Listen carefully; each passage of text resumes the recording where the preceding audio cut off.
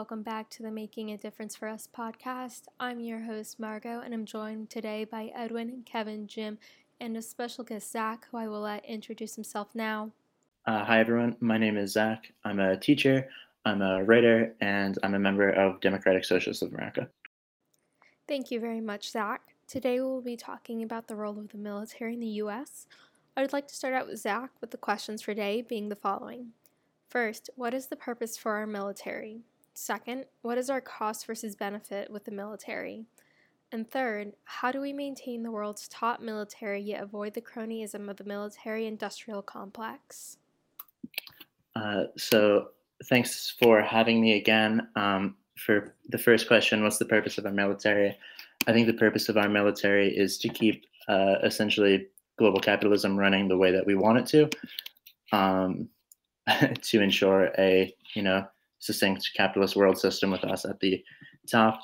For the second question, what is our cost versus benefit military spending? Cost way supersedes benefit. And for how do we maintain the world's top military and avoid cronyism, I'm going to reject the question out of hand, and I'm going to say we don't need to maintain the world's top military. I'm sure I'll probably be challenged on that, so I can get into my rationale in a couple minutes. Thank you, Zach. And Jim, if you'd please give us your thoughts on today's questions. Sure, Margo, thank you. Cost versus benefit, that's a tough one. We do have the world's top military, and as you might imagine, Zach, I think that's important. But, you look at the F-35, for example, the all-purpose fighter that was supposed to be the answer to all our services needs, Marines, Army, Air Force, $1.6 trillion a pop, lifetime cost. And my understanding from the military folks is it's kind of crappy and really probably not going to work very well. And we're already thinking about moving on to something different. Had the advantage of talking to the president of GM Defense just a few weeks ago. And he didn't mention that by name, but he did talk about spending 20 years and trillions of dollars to develop weapon systems only to have them canceled. Pretty sure that's probably one of the things he had in mind. And he himself said that can't happen anymore.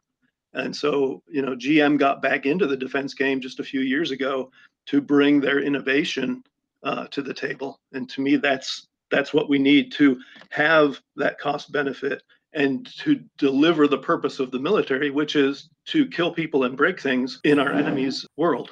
Shock and awe. Thank you. Thanks, Jim. And Kevin, if you want to go ahead and give us your thoughts on the three questions. Sure. I can really want to start back with just the true understanding of the textbook version of what the military purpose is. And the U.S. military exists to serve the American people, defend the nation, protect their natural interests, and fulfill national military responsibilities. And their mission is to endure to provide necessary forces and the capabilities so the competent commanders in support of the national security and defense strategy. But as a proud father of two kids, one who has served and one who is still serving this great country, to see and watch them commit their life unselfishly for the betterment so that we can maintain our way of life, which is noble. But yet and still we sit here and debate this issue. With what I believe in our military men and women who allow me, my family, my friends to wake up, go to work, come home, enjoy the many opportunities and continue to have the opportunities to pursue life, liberty, and happiness and freedom that we have to make this world better. So when I'm looking at those pieces as a premise, because we can see throughout history the tyranny that we have on people conquering everybody or what part. So I think when we extend back to Jim talked about, shooting and killing, really the premise behind the military is not to do that. But when you look at the cost benefit of the military, the U.S. budget is $715 billion. We're number one in the world in spending next to China and India. Our U.S. GDP is $21 trillion. We're number one at that behind China and Japan. The U.S. is number 4 in 3.7% of the military spent to our GDP compared to Saudi Arabia, which is 8.1, Israel 5.3, and Russia at 4.3. Once again, we're the third largest population in the world. For us as this to stay number one, we need to keep the peace in the world. We need to focus on China and Russia and others. And how do we go about maintaining and policing the belief in what we have about liberty? As I believe the benefit outweighs the cost to maintain the level of excellence within our military, the reputation that we maintain to that beacon of hope and the peace for the world. Okay, someone has to do it because there's other countries and there's small places that are wreaking havoc on our society. As for cronyism, and as we look at it, it's a hard piece to sit back there and say, how do we do it? But as citizens, and as we talk about government, we need to control that, and we need to understand it, and we need to be involved and understand it. Because at the end of the day, that's one of the things that we don't do. We do not sit there and challenge our military because it's unpatriotic. Okay, if you're talking about being isolated and thrown out, as you're talking about protesting to that, we saw that in the 60s with Vietnam War. But as today was the first thing we do when we see a military person in the airports. Thank you for your services. And so sometimes it's kind of hypocritical because we sit there and say that, but at the same time, we forget about I can go to the market and enjoy the things that I do. And I can sit on my back porch and have a smoke, drink things I need to do. So that's my take on it. Thanks, Margot. Thank you, Kevin. And Edwin, if you want to finally go ahead and give us your thoughts on the 3 questions. Sure. So the cost versus benefit of the military. Kevin, you touched on some of the numbers. I know we spend $2 billion a day, roughly $1 million a minute on our military. We have the number 1 military in the world. And if you think about why we have to be number 1, we've got China behind us at number 2 and Russia right behind them at number 3. And the number 2 and number 3 are not necessarily allies of the United States. So we definitely have to keep a strong front. And we think about what that spending's for, spending for personnel, modernization, logistics, military healthcare. If you think about what we spend all that money on, it's supplying that. So we have to have a strong military to stay number 1. And the purpose of our military is protecting our physical and human assets, both domestic and foreign. And when we say that, we're really protecting our economy. So if we don't have a strong presence, we can't protect our economy. How to maintain the world's top military? You know what? Here's the thing that we've got to do. We either have to evolve or die. So either we continue to modernize our military, and spending has to happen for that to work. So, go back to how we spend, why we spend. We have to modernize our military because, as Jim spoke about earlier, we've got some antiquated things that just don't work or things that were developed that never worked. So we have to continue to evolve. Either that or we will become quickly number 4, number 5. We'll push Germany out of the ranks of number 4 and we'll be down there with them. So quickly, I think we need to continue to invest in our military. We continue to have a very strong front. We have to continue to modernize and evolve. Thank you, Edwin. And with that, we are going to go ahead and transition to our roundtable discussion. Zach, if you want to go ahead and start us out. Sure, yes. I was surprised with, anyone wants to take a guess who I found myself nodding along to the most? Yeah, I actually thought that Edwin and Jim had points that dovetailed surprisingly well with mine, to be honest with you. Interestingly enough, right? Like, I think, we have 750 bases across the world in 80 different countries, and I don't really know how necessarily all of those are protecting like our daily lives. I mean, I don't know. We have 40 bases in Germany, and I don't really think there's an Al-Qaeda base in Potsdam. So I'm not really sure of like what we're doing there at this point. I don't really know how much that's keeping like the day-to-day, goings on going when, we have all these bases, we're spending all this money. Like Jim said, we're spending all this money on things we just throw out. I don't really know how much that's actually benefiting our day-to-day lives. When I don't know if we were to close 10 of those bases in Germany, I don't think my life would get any worse. I kind of doubt any of your lives would. Maybe some people's lives would get better. Maybe the kids would come home. I don't know.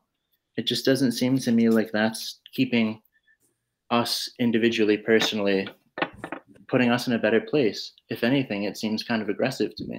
Wow. Zach, some great points there. And I know, Jim, you're sitting there, and like I said, something to think about. That is one of the things that we have to, as, U.S. citizens, start to be aware and asking those questions. Jim, I think you wanted to jump in there. Yeah, actually, I agree. Again, surprisingly, there, Zach, with at least an element of your point. Yeah, any business, and you can argue that military spending is its own kind of business because there is that cost benefit analysis, should constantly be evaluating what's working and what's not. And the bases thing is a very valid point. We've actually closed a number of bases, most of them in the US. The Base Realignment and Closure Commission that's gone through rounds in 88, 91, 93, 95, and 2005, closed bases every one of those years.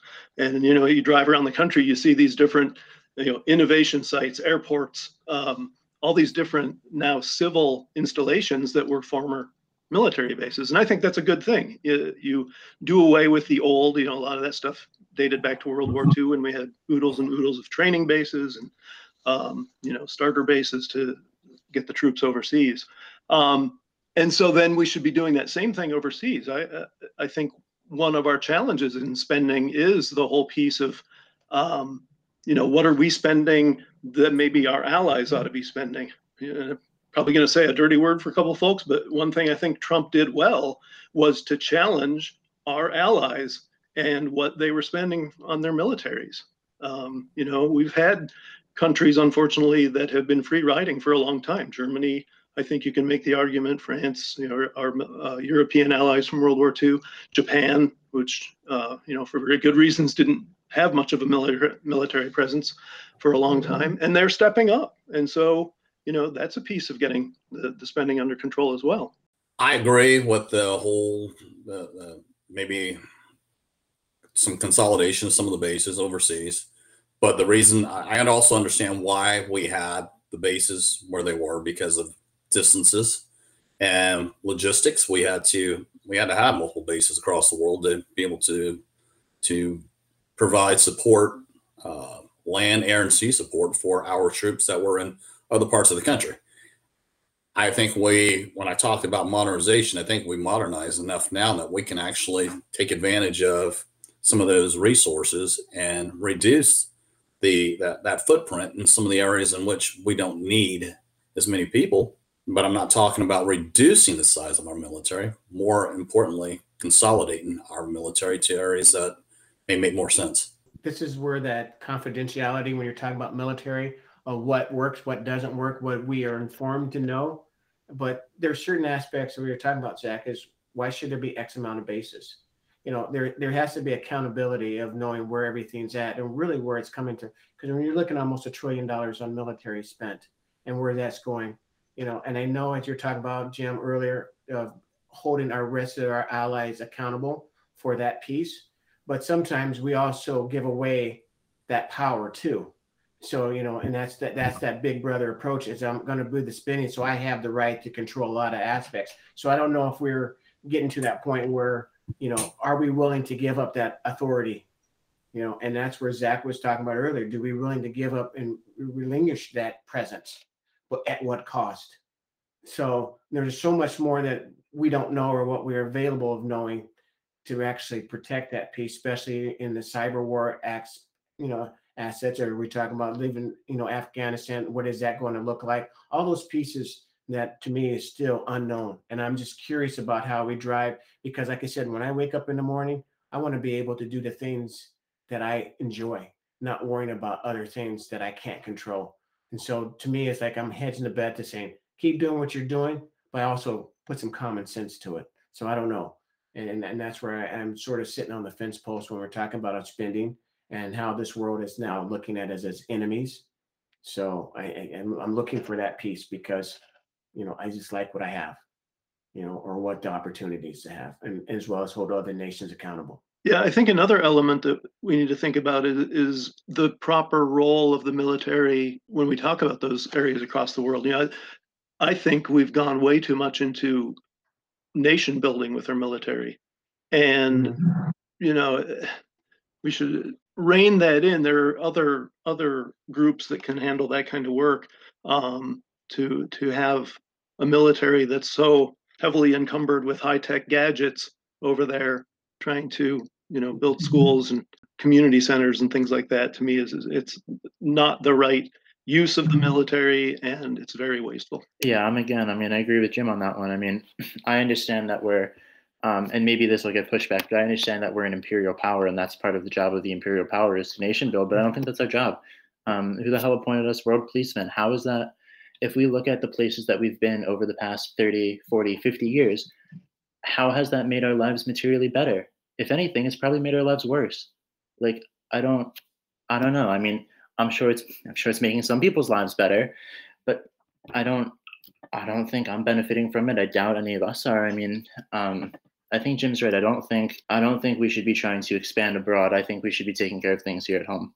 And I think cutting down the military, and I'm not even saying getting rid of the military, right? Obviously, that's a bit much, right?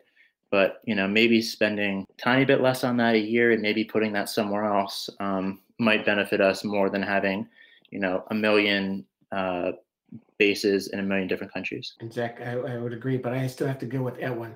It's protecting the mighty buck in some areas that we're talking about. We're GDP and looking at those areas that we're allowing that free market to take place. So that's the balance piece that we have, and trying to look at that. So I don't know, Edwin, do you have anything to talk about that? Because that's one of your points that you were talking about, and I would have to support with that. When you're looking at our presence. Well, and until we start being self-dependent on a lot of the resources that we have, and until we get rid of all the imported goods that we bring in, we have to protect our interests in other areas. There's no getting around that. So it's our economy is driven by the things that we import in this country, unfortunately. If you look at that, I mean, we can't really do away with the protection that we have across this globe because we're so heavily dependent on other people, and as they are dependent on us as well. So we still have to protect the assets that we send out. We have to protect the assets we bring in, and whether that's human assets, whether it's goods and services, regardless of what it is, because it's all things that we go to bed at night, take it for granted, and wake up and we've got this great life. Well, that great life is afforded to us by our military. We don't see it as much today because what we've had to fight for, we've already got. So we're now forced to maintain what we have, and we're forced to protect what we have. So I think reducing the military, maybe reallocation in certain areas makes sense. I don't believe we should let our guard down, because as soon as we let our guard down, we see what happens. It's not a good thing. I don't really know how much I agree with that, to be honest. I mean, we've never been, no other country has really come over here. I don't know. We've existed for a very long time, and I don't really know. I mean, we talk about China, we talk about Russia. I mean, maybe this is a naive or idealistic viewpoint or whatever, but I think at the point that we're at right now, our economic relations with China are such that I think it would be difficult to believe that the sort of pseudo Cold War we've been in for however long is ever going to boil over. And I mean, if it does, I don't know how much a military force is going to matter in that case. I think it's probably going to be a little more about a push of a button. So I don't know. I mean, I'm not certain who we're supposed to necessarily be protecting ourselves from at this point. I don't know who's going to be aggressing against us. I do want to go back to your point about us being imperial. If we're an empire, we're a pretty crappy one. We're not out there extracting all the resources. I think that goes back to the whole nation building thing, where people used to have empires and go and dominate countries. Now we try to dominate countries. I mean, we try to build these countries, and there's some good to that. I do actually like the idea of us being global policemen. I just think we have to do it in a more effective way where, again, we're building these alliances of countries that maintain their own military strength, and we work in coalitions with them. And I think that's doable. I would, like Edwin, not greatly reduce the size of our military, because I do think that so much of our economy and really our values are around keeping world peace and being that policeman. This is way too civil. Yeah, well, actually, you mentioned the thing about not identifying any threats on our turf, but I think the truth of the matter is we actually have identified threats on our turf in the past, and we've traced some of those threats back to other countries and kind of mitigated some of that by, what's a better term, taking care of business. We've gone and done things to minimize that happening moving forward. But if we let our guard down, then I think there's a chance of that stuff happening again. And this is one of the things. It's like, it's a touchy something when you talk about our military. It's being patriotic. Really looking at it. We fly the colors. I want to ask a question. I've been flying the flag for the last 20 something years after 9/11. I have never put my flag. It flies year round. 365. 7 days a week, 24 hours. It's in there. It's because that was the last time when we really saw is that we were patriotic as we came together. The last time we did that is when Kennedy, when we were talking about going to the moon. Okay. So, when we're even talking about the pandemic, we haven't even came together. So I'm looking at some of the things that we forgot what it really truly means to be an American. We had this uproar when, Cap, sat on his knee and started to give that, his knee and all the things that we come back to, because we all have defined what being patriotic is. So when we're talking about this, it's like, we want to talk about it, but it's also sort of a touchy subject, and what should we do and what that spending needs to be like. So I really don't know what the answer is, but once again, you don't want to be tabooed as that person or that guy, and you want to be patriotic, but you want to be respectful. But at the same time, at the end of the day, Zach was right. How much money should we spend? Does that impact me when you're talking about that free market, right? And how do we look at those things? So that's why I'm in this, because especially having 2 kids in the military and seeing what they're doing. So it is hard to sit back there and say not, but I still look at flying my flag, and I know what it means to be an American, even though sometimes we have some discussions about how, my ancestries came about, but I still feel very adamant about being an American first. And with that, we're going to go ahead and transition to our closing statements. Zach, if you want to go ahead and start us out. Once again, I really appreciate y'all having me. I was going to say this in response to what Edwin had brought up, but then, Kevin was talking and I was like, I can just say this for closing statements, I guess. I suppose the thing that I've been keeping in mind, the particular perspective with which I've been coming at this, has been that we as a nation have a history of interfering overseas when it suits us, in particularly cynical and, in my opinion, incredibly morally dubious ways. Like, we can talk about Chile in 1973, we can talk about Guatemala in 1956, we can talk about, right, we can go on and on and on and on and on. And so when we talk about, defending our interests, Edwin, Kevin, Jim, maybe not Jim, but Edwin, Kevin, you might say that, and you might think of that as like, protecting, you and me, our particular interests. But when I hear our interests, I don't think our interests, you and me. I think, big business interests, things like that, right? Like, we overthrew Jacobo Arbenz in Guatemala for Chiquita bananas. And so I guess that's the particular perspective with which I come at these things, is that I don't think that we have particularly virtuous motivations in doing the things that we do all of the time. And I think it seems like we can all agree that not getting attacked is a good thing. Not attacking people is probably a good thing. Having a generally peaceful global atmosphere is a good thing. But I don't know how much those things are necessarily in our interests all of the time. And that's the reason why I think that we probably should dial things back. Jim, if you want to go ahead and give us your closing statements. Sure thing. Thank you. Broadly speaking, again, I'll reiterate, I do believe in keeping the world's strongest military.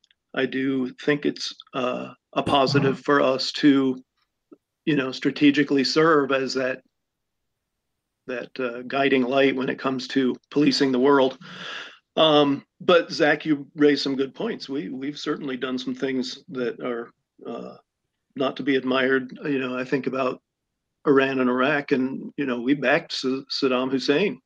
We built him up because he was the counterweight to Iran, and then that didn't go so well, did it? So yeah, I think that part of that constant evaluation would absolutely be something we keep up. The thing we didn't really hit on too much is the technology end, and we spend all these billions and billions of dollars.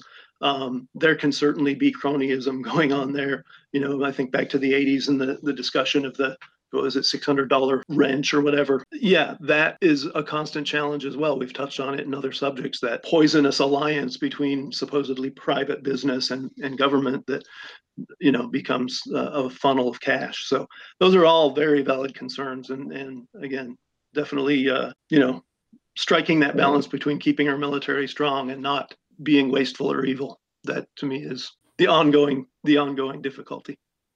Thanks.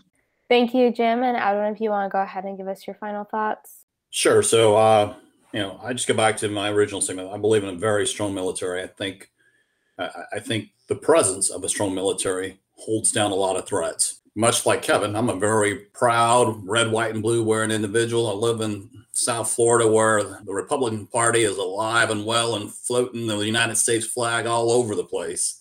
I really believe that if we don't continue to invest in our military, we don't continue to broaden the modernization of our military, if we don't continue to spend those dollars, I think it's the evolve or die. We'll wind up dying, because I think we've got to be the military that everybody wants to be, and we've got to lead by example. The only way we lead by example is by our show of force. When I say a show of force, I don't mean that's acting upon anything. I'm saying that's being very, very present and appearing very strong. So if you look at somebody who's a bodybuilder, you're less likely to hit him, and he probably doesn't want to be hit either. So if you appear to be strong, that it's less likely you're going to have any threats, in my opinion. I'll leave with that. And finally, Kevin, if you want to go ahead and give us your final thoughts. Well, I really want to say thanks, because this is one of the tough subjects for me, and having, Zach at one and Jim help with that and look at some of the things with cronyism. But I really believe in a strong military. But here's a caveat to it. We need to have strong leadership and hold those individuals accountable for the actions. Okay, because we're paying into this to protect. But once again, that's where you're talking about taking advantage of government and the private sector and innovation and technology and what we're spending to that piece. And earlier that Zach talked about how we've done some things in our past. The question is, that's a few exception, and it's not a proud moment for Americans, but we have to start evolving and holding each other accountable as we look at those pieces. And the question as a public paying citizen who has a lot of respect for the military, we don't want to lose that interest and as well as the global audience, because we preach and practice that. And I don't want to have to all of a sudden have an issue because we put the wrong people in leadership that goes against the moral ethics and what we believe in, what that flag represents as a symbol around the world. So once again, it's a balancing point, but it's going to be, we should take what our past and learn and build for our future. So once again, thank you, Margot. Thank you, Jim. Thank you, Edwin. Thank you, Zach, for the feedback and conversation today. Thank you, Kevin. Thank you, everyone, for joining us today on whatever platform you chose. And a special thank you to Zach for joining us yet again today. If you enjoyed what you heard today, don't forget to subscribe so you can be notified each time we have a new episode. If you've not listened to our previous episode on healthcare, I implore you to go back and do so. Please join us next time for our last episode of the season when we talk about minimum wages.